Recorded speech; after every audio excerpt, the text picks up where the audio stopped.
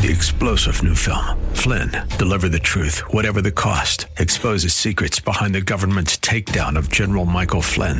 Flynn knew what the intel world had been up to. He ordered the first audit of the use of contractors. This set off alarm bells. He told the truth. He was the most dangerous person for Donald Trump to hire. They had to get rid of Flynn. Flynn, deliver the truth, whatever the cost. Available now. Watch it today. Go to salemnow.com. salemnow.com. WLCC Brandon. Faith Talk Tampa. Online at letstalkfaith.com. Or listen on TuneIn and Odyssey. Following is sponsored by Verse Ministries and is pre-recorded. Speaking in tongues is not the normal evidence of the Spirit's indwelling or the filling of the Holy Spirit. Nowhere in Scripture are we taught this. So then, of course, a very legitimate question to ask is, why then did God have these new believing Gentiles speak in tongues to indicate that they had come to faith in Christ? And the answer is simply that these people were being shown that what had happened on Pentecost to Jewish believers was now happening here. John MacArthur addresses this quite well, I thought. He said this in his commentary on Acts. He said, this passage does not teach that speaking in tongues is normally to be expected with the coming of the Spirit. The Spirit granted it on this occasion as visual proof that he indwelt these Gentiles. He knew that the Jewish brethren with Peter would be hard to convince, so he granted the same manifestation experienced by Jewish Christians at Pentecost. It should be noted that here, as throughout Acts, speaking in tongues is a group, not an individual phenomenon.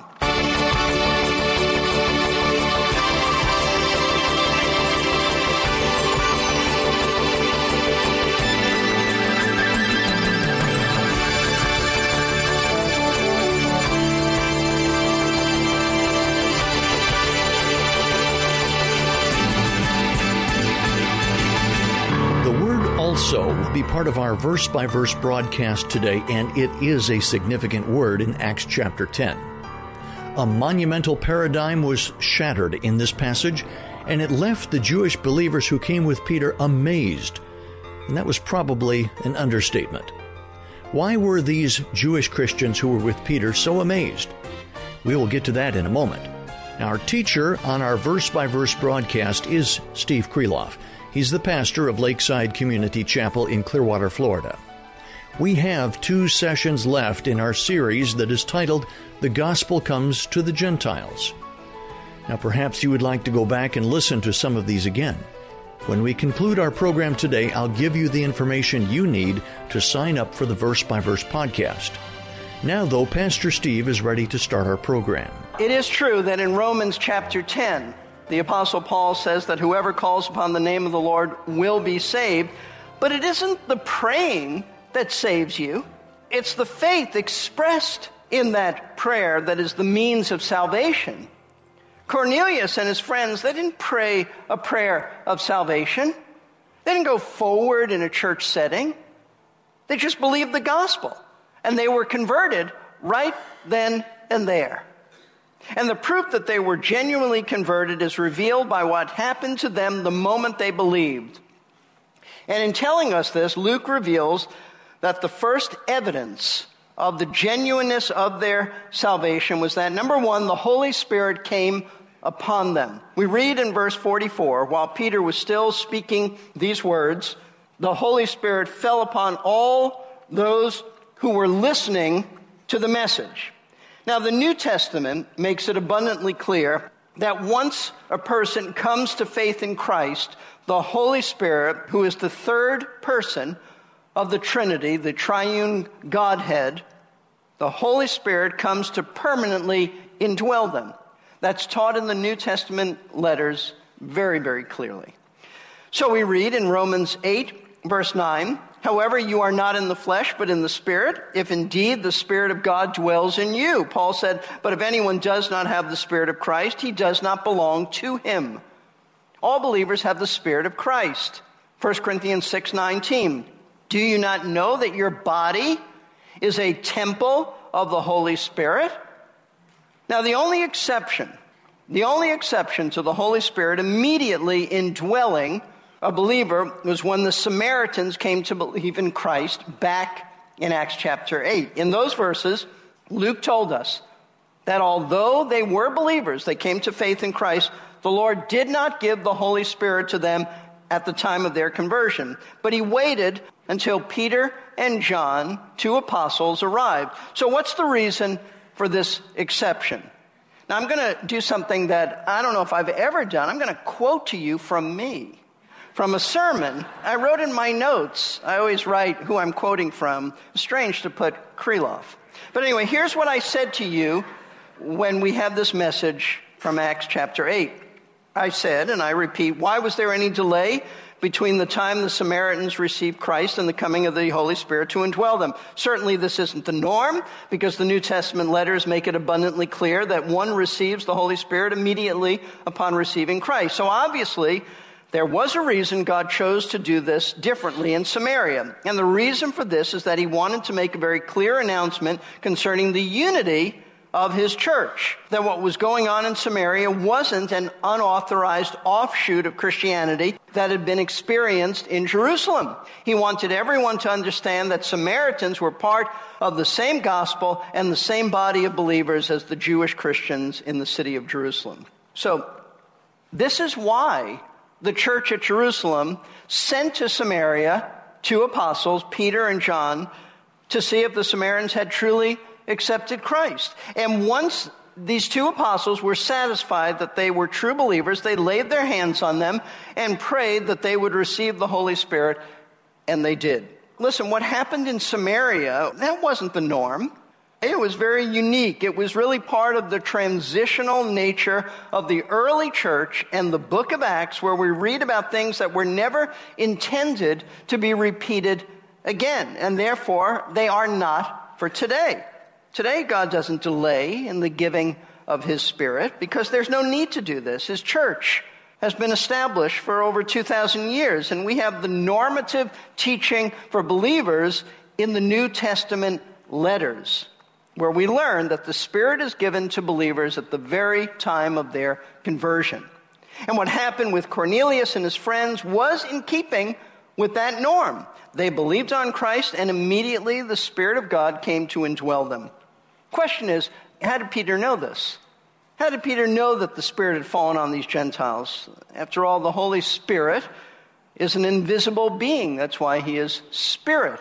It's not physical, and therefore he isn't observable to us. We don't see the Holy Spirit. So what was it that made Peter so certain that the Spirit had come upon Cornelius and his circle? Well, we read on verses 45 to the very beginning of verse 46. All the circumcised believers who came with Peter were amazed because the gift of the Holy Spirit had been poured out on the Gentiles also, for they were hearing them speaking with tongues and exalting God. Now, the first thing Luke says is that all of the circumcised believers who were with Peter were amazed at the outpouring of the Spirit upon these Gentiles. And by circumcised believers, he is referring to the 6 Jewish Christian men who, remember, they had accompanied Peter from Joppa, traveling with him up to Caesarea. And notice what it was that so amazed these Jewish believers. It was, as the verse says, and I read it again, because the gift of the Holy Spirit had been poured out on the Gentiles also. Now, notice the last word of this sentence, the word also, because that's key to being able to understand why these Jewish Christians were so amazed at the Gentiles receiving the Holy Spirit. The word also is very significant. It was because they were observing what was happening to these Gentiles, something that happened to the Jewish apostles back on the day of Pentecost when the Holy Spirit fell upon them. They started speaking in tongues. So what they're observing now, the also is that, hey, this happened to them. And it's happening here right now. It happened on the day of Pentecost to Jewish Christians, specifically the apostles and the early church, 120 believers. Now it's happening to the Gentiles. What he's referring to is Acts chapter 2, 1 through 4, which tells us about them speaking in tongues. It says, and when the day of Pentecost had come, they were all together. That's all 120 believers in the upper room in Jerusalem. They were all together in one place, and suddenly there came from heaven a noise like a violent rushing wind, and it filled the whole house where they were sitting. And there appeared to them tongues as of fire distributing themselves, and they rested on each one of them, and they were all filled with the Holy Spirit and began to speak with other tongues as the Spirit was giving them utterance. Now, this passage in Acts chapter 2 goes on to reveal, and we study this extensively, so I don't need to go into all the details, but it goes on to reveal that these tongues were real languages spoken by different people throughout the Roman Empire. These were not ecstatic, unintelligible utterances, but they were languages, human languages, that these Jewish men and women had never previously studied or learned. And this was the way that God chose to communicate that the Spirit had come upon them. And that is exactly, folks, what the Jewish men from Joppa were now observing in the lives of Cornelius and his Gentile family and friends. They were speaking in languages never before known by them. Now, contrary to what some think, speaking in tongues is not the normal evidence of the Spirit's indwelling or the filling of the Holy Spirit. Nowhere in Scripture are we taught this. So then, of course, a very legitimate question to ask is, why then did God have these new believing Gentiles speak in tongues to indicate that they had come to faith in Christ? And the answer is simply that these people were being shown that what had happened on Pentecost to Jewish believers was now happening here. John MacArthur addresses this quite well, I thought. He said this in his commentary on Acts. He said, this passage does not teach that speaking in tongues is normally to be expected with the coming of the Spirit. The Spirit granted it on this occasion as visible proof that he indwelt these Gentiles. He knew that the Jewish brethren with Peter would be hard to convince, so he granted the same manifestation experienced by Jewish Christians at Pentecost. It should be noted that here, as throughout Acts, speaking in tongues is a group, not an individual phenomenon. Now today, when you believe on Christ for salvation, the Holy Spirit does immediately come to indwell you. You may not be aware of that, but that's what happens. That's what the Scripture says. We take it by faith rather than how we feel. However, if the Holy Spirit does indwell you, there will be eventually evidence of his indwelling presence in your life. It won't be by speaking in tongues, but there will be certain changes in your behavior. Like what? Well, for one thing, there will be conviction of sin, your sin. The Holy Spirit will convict you so that certain things that you used to do and be very comfortable doing, no longer now are you comfortable doing it. You did that as an unbeliever, it never really bothered you. Now it bothers you because the Spirit of God is changing you from the inside out, conforming you to become more and more like Jesus Christ in terms of character. The Apostle Paul speaks of these changes, calls them godly fruit that the Holy Spirit produces in our lives. He wrote in Galatians 5, starting in verse 22, but the fruit of the Spirit, these are the changes that will come about, not perfect fruit, but some fruit. The fruit of the Spirit is love, joy, peace, patience, kindness, goodness, faithfulness, gentleness, self-control. Paul said, against such things there is no law. So there will be changes in your life. If you know Christ, there will be changes. You'll be convicted of sin. You'll say, I used to do this, I can't do this anymore, I'm not going to do it anymore. Another evidence of the Spirit's indwelling you is that you'll have an understanding of the Word of God, so that the truths that once made no sense to you now make perfect sense, because the Holy Spirit guides believers into understanding the Bible's truths, and he protects us from error. This doesn't mean we perfectly understand Scripture. It doesn't mean that we now magically read the Bible and every single sentence in Scripture makes perfect sense to us. It means that the essential doctrines of the faith we understand. When you hear about Christ, You're not puzzled. You understand who he is. You can see it. It makes sense to you. 1 John 2, 26 and 27 say this, "These things I have written to you concerning those who are trying to deceive you," John said. "As for you, the anointing which you receive from him abides in you." That anointing is the Holy Spirit. "And you have no need for anyone to teach you, but as his anointing teaches you about all things and is true and is not a lie, and just as it has taught you, you abide in him."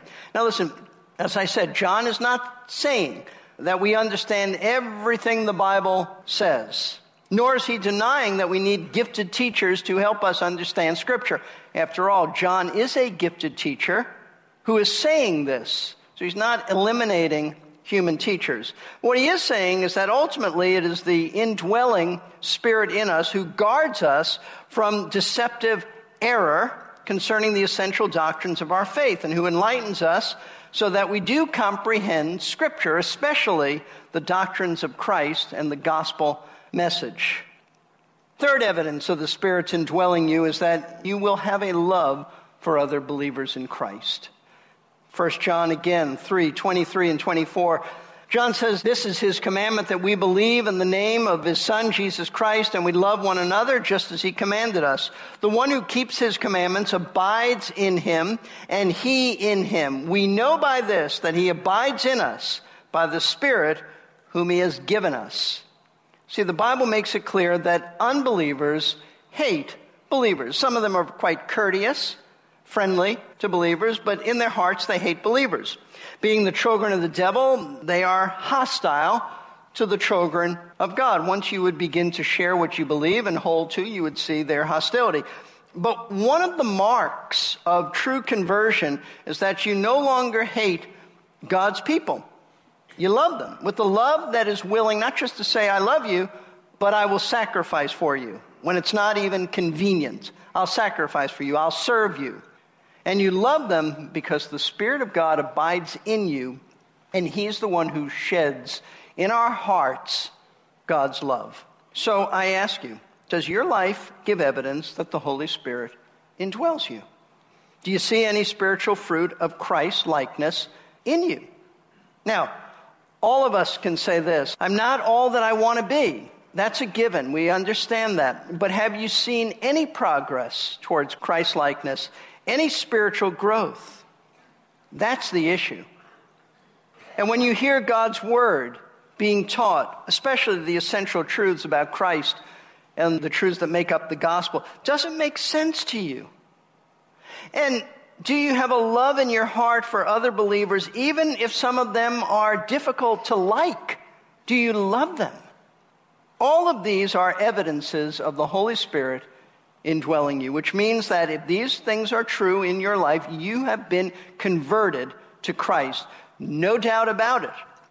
But without these evidences, none at all, you're still lost. You've never been converted. Your sins need to be forgiven by Christ.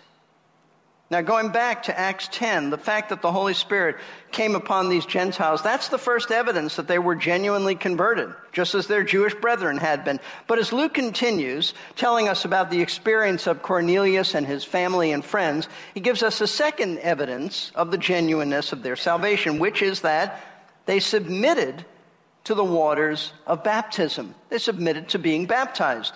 We read, continuing in verse 46 to the first part of verse 48, "Then Peter answered, 'Surely no one can refuse the water for these to be baptized who have received the Holy Spirit, just as we did, can he?' And he ordered them to be baptized in the name of Jesus Christ." Now, being convinced that these Gentiles had truly received the Holy Spirit because they had truly believed on Christ for salvation, Peter now asks a question. He wants to know if anyone knows, and he's addressing this to the Jewish Christians with him, if anyone knows of any legitimate reasons why these Gentiles should not be baptized by water now. Once again, notice how Peter words this. At the end of verse 47, he states, "just as we did." In other words, he's calling for these Gentiles to be baptized just as Jewish believers were baptized when they came to faith in Christ, just as we meaning we Jews who believed on Messiah, just as we were baptized when we believed. See, what Peter is trying to establish in everyone's mind is that these Gentiles now have the same spiritual status as Jewish believers. There is absolutely no spiritual difference between a Jewish Christian and a Gentile Christian. Now, of course, there will always be cultural and ethnic and language differences amongst people who believe in Christ, but all who believe in Christ have exactly the same spiritual status before God. There are no haves and have-nots in the body of Christ. There are no first-class, second-class citizens in the body of Christ. There are no favorites and non-favorites in the body of Christ. In Christ, there is absolute spiritual equality amongst all believers. This is the meaning of Galatians 3:28. Paul said, there is neither Jew nor Greek, there is neither slave nor free man, there is neither male nor female, for you are all one in Christ. And because of this spiritual equality, as evidenced by the same Holy Spirit coming upon these believing Gentiles as he did upon the believing Jews, Peter wants to know. He wants to know if anyone knows of a reason why these Gentiles shouldn't be baptized as their Jewish brethren were baptized. And it would appear that what Peter is referring to once again is what took place years earlier on the day of Pentecost, when there were about 3,000 Jewish people from all around who were in the city of Jerusalem that day who came to faith in Christ, and they were immediately baptized in water.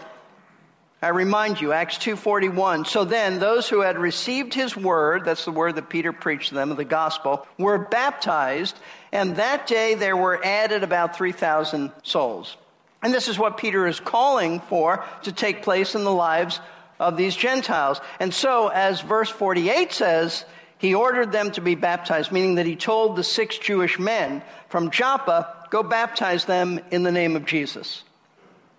Now, there are several important truths that we need to see about these Gentiles being baptized. First of all, the fact that the text tells us that it was only after these people came to faith in Christ that Peter made sure that they were baptized affirms the biblical teaching that baptism is only for believers in Christ, and it is to follow an individual salvation. And the reason for this is simply because their baptism is a public confession of their faith in Christ. This is precisely what Jesus taught in the Great Commission. He said in Matthew 28:19, go therefore and make disciples of all nations. And then he explained somewhat of the process of this. It starts by baptizing them in the name of the Father and of the Son and of the Holy Spirit. That's how you make a disciple. You share the gospel, you lead them to faith in Christ, and you baptize them. So contrary to what some teach, Jesus very clearly intended only for true believers, those he called his disciples, his followers, to be baptized as a public confession of their faith in him. The waters of baptism symbolically picturing their identification with him in his death, his burial, and his resurrection. Secondly, and this is most important, these Gentiles evidence that they were born again by submitting to being baptized.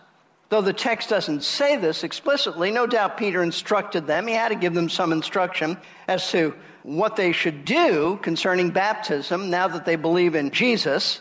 And out of obedience and submission to their new Lord, these Gentiles submitted to being baptized. They were baptized. Now listen, they certainly didn't get baptized because Peter said and intimidated them as an apostle, go get baptized. I remind you that many of these people were Roman soldiers. They're not being intimidated by a little Jewish guy saying, go be baptized. They were not pushovers. They willingly submitted to this. It's very likely that their baptism was the very first Christian baptism they had ever seen. But even though all this apparently would seem quite foreign to them, different to them, and they may very well have been, I would assume they were out of their comfort zone, they did as Peter told them in obedience to Christ, and they were baptized. A very interesting broadcast, to be sure. I appreciate that Peter was trying to establish that the Gentiles who heard the gospel and put their faith in Christ now have the same spiritual status as Jewish believers. It might seem obvious today that there is absolutely no spiritual difference between a Jewish Christian and a Gentile Christian, or any Christian.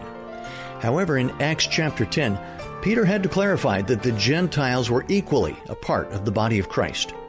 Of course, there will always be cultural and ethnic and language differences among people who believe in Christ. But all who believe in Christ have exactly the same spiritual status before God. At the beginning of the broadcast, I did mention the Verse by Verse podcast. You will find that by heading over to versebyverseradio.org and finding the podcast link on the right side of the page. That's versebyverseradio.org.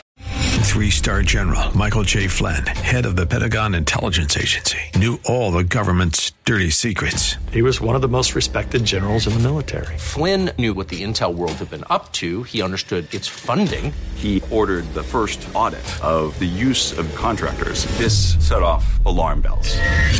The explosive new documentary, Flynn, Deliver the Truth, Whatever the Cost, uncovers the facts behind this scandal. Flynn told the truth. He was the most dangerous person for Donald Trump to hire. I find out the worst enemy that I'm going to face in my life is right here in America. They took my assessment and they wanted me to change it. And I was like, I'm not changing it. They had to get rid of Flynn.